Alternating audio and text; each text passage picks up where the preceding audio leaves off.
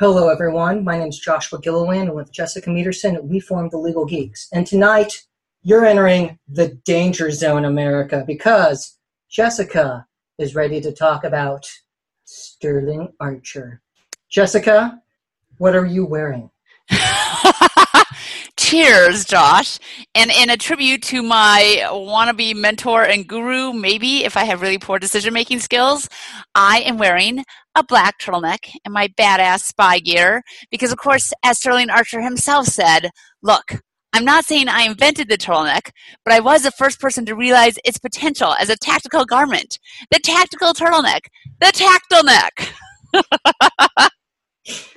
Rob, and this is the first recording that we've done where we both have martini glasses in hand ready to go with actual alcohol. So that is... Ooh, what are you drinking, Josh? Well, it's this is vodka. I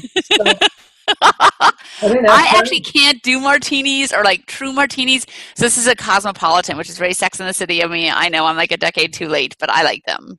It's women order Cosmos still, so... I can get fancy martinis at the bars, when they do cucumber and elderflower and all that, but I can't do it on my own. I'm good at making chocolate martinis, and we can... Ooh, ladies, hear that? That's a definite skill and attribute to look for. So, with that, this brings us to tonight's topic of hostile work environment. Which I've just created for Josh. And then the bad lady. So, Jessica, since we're both lawyers and we both signed waivers, what creates a hostile work environment? Besides me, which is now going to come back to be used against me as evidence in some case someday. You're wearing the tactical turtleneck, sweetheart. So a tactical turtleneck. I've had too much of my martini.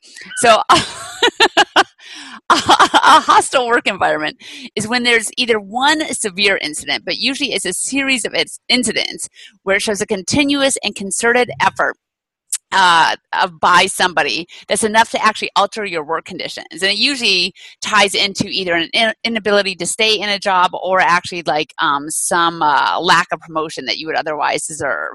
But it has to be a huge change in the work environment. And the courts usually look at it to see two things. One, objectively, is it a hostile work environment? So it's somebody, a juror or a judge sitting as a fact finder, find that this work environment is objectively hostile. And two, the plaintiff in a lawsuit, the recipient of the harassment, did they subjectively find it hostile? So they look at both of those.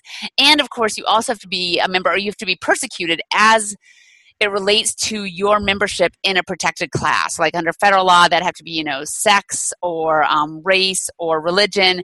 States can have different laws about what is considered a protected class for purposes of the various states too. So there can be some, more broad categories depending on what state you're in.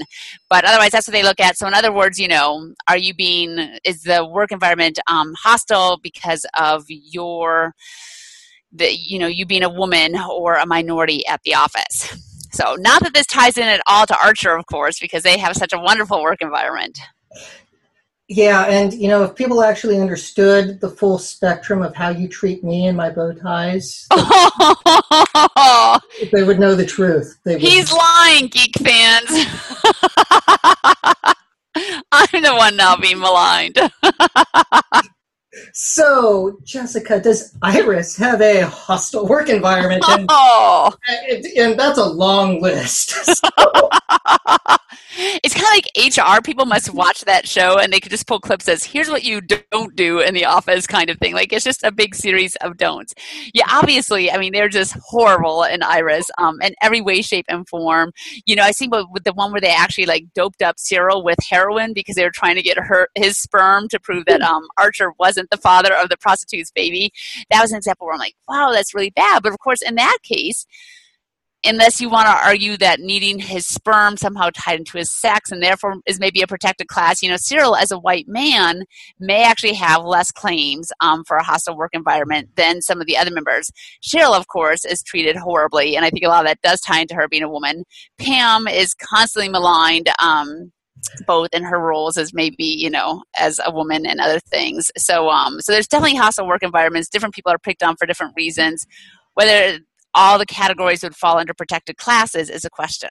Yeah, but Cheryl creates hostile work environments by wanting to be choked and everything else that she does in getting attention.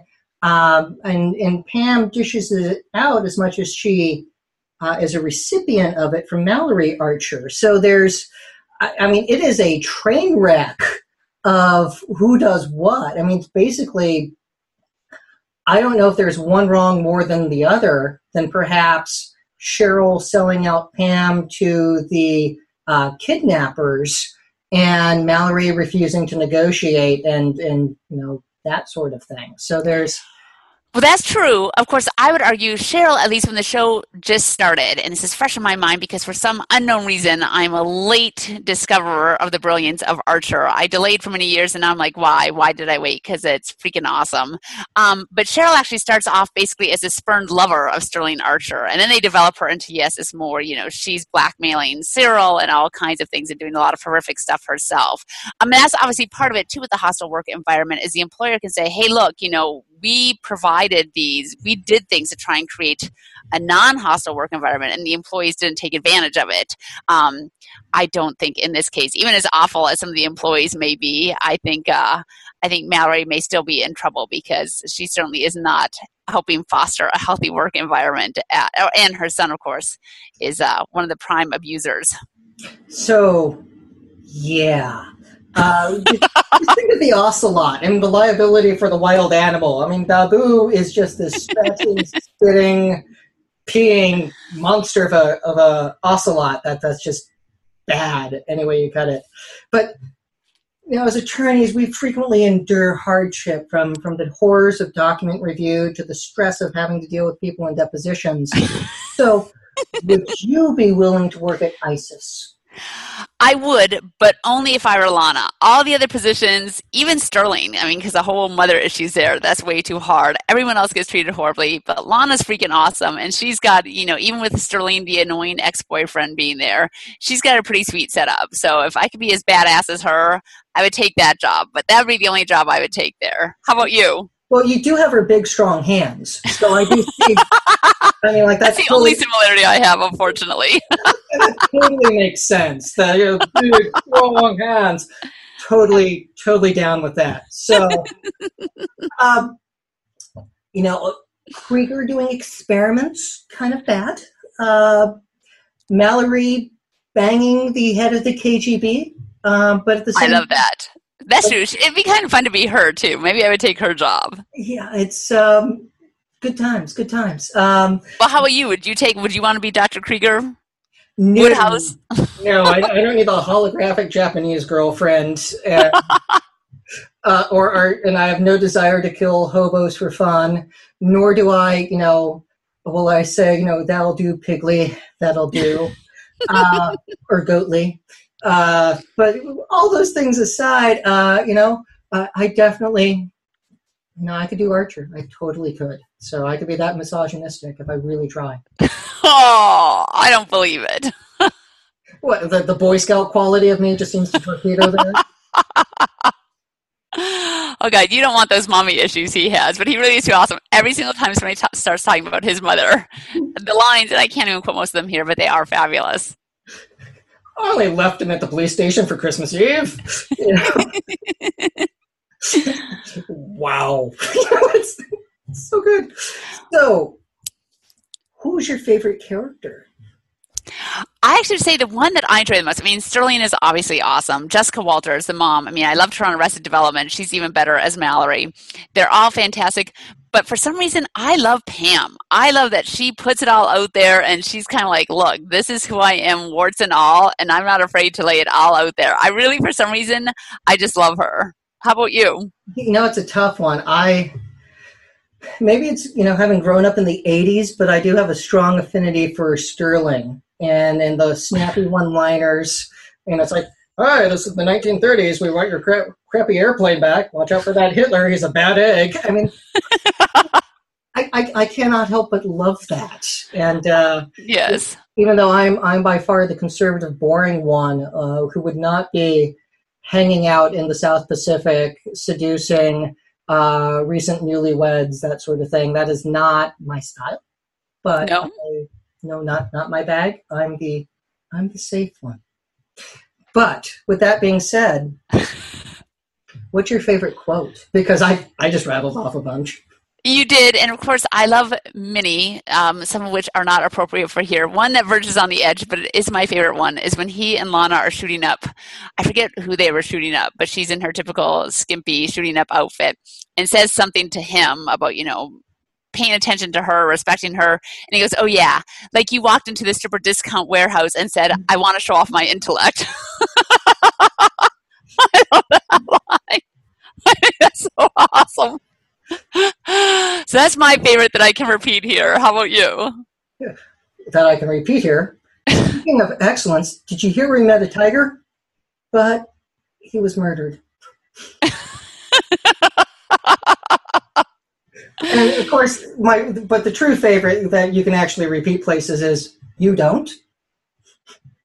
Yeah, that's true, except people don't get it. But yes, that is an awesome line. And so that's the problem too. So many of his lines, they're in response to something too. And so if you don't know Archer, you don't get the brilliance of it. I looked on Redbubble. There are T-shirts with that, and ones for the Danger Zone. So I will be ordering some after the next paycheck because All right. They're just too good not to have. I think I may need to get an Archer t-shirt too, actually, because he's awesome. His mom is awesome. They're all fantastic. And it is the greatest show. And I'm still a little bit behind. I'm still catching up, but I can't wait to watch the new season. Oh, then I will not ruin it for you because there's some huge surprises. Oh no, yes, spoiler alert. Don't say anything to me. Yeah, they die at the end? Yeah, I won't do that. Mallory isn't his mother? What? Yeah. Not that, but there'll be some of the pictures that they have. It's there's the Miami Vice look. I mean, it's fun. It is super fun looking, and watch episode 1 when you get a chance. It was fun. So. All right, I can't wait. I'm a little bit behind. I'm almost there, thanks to Netflix. So I'll be caught up very soon.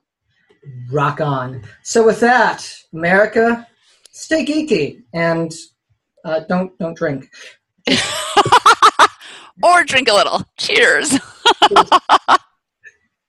Stay geeky, America. Stay geeky.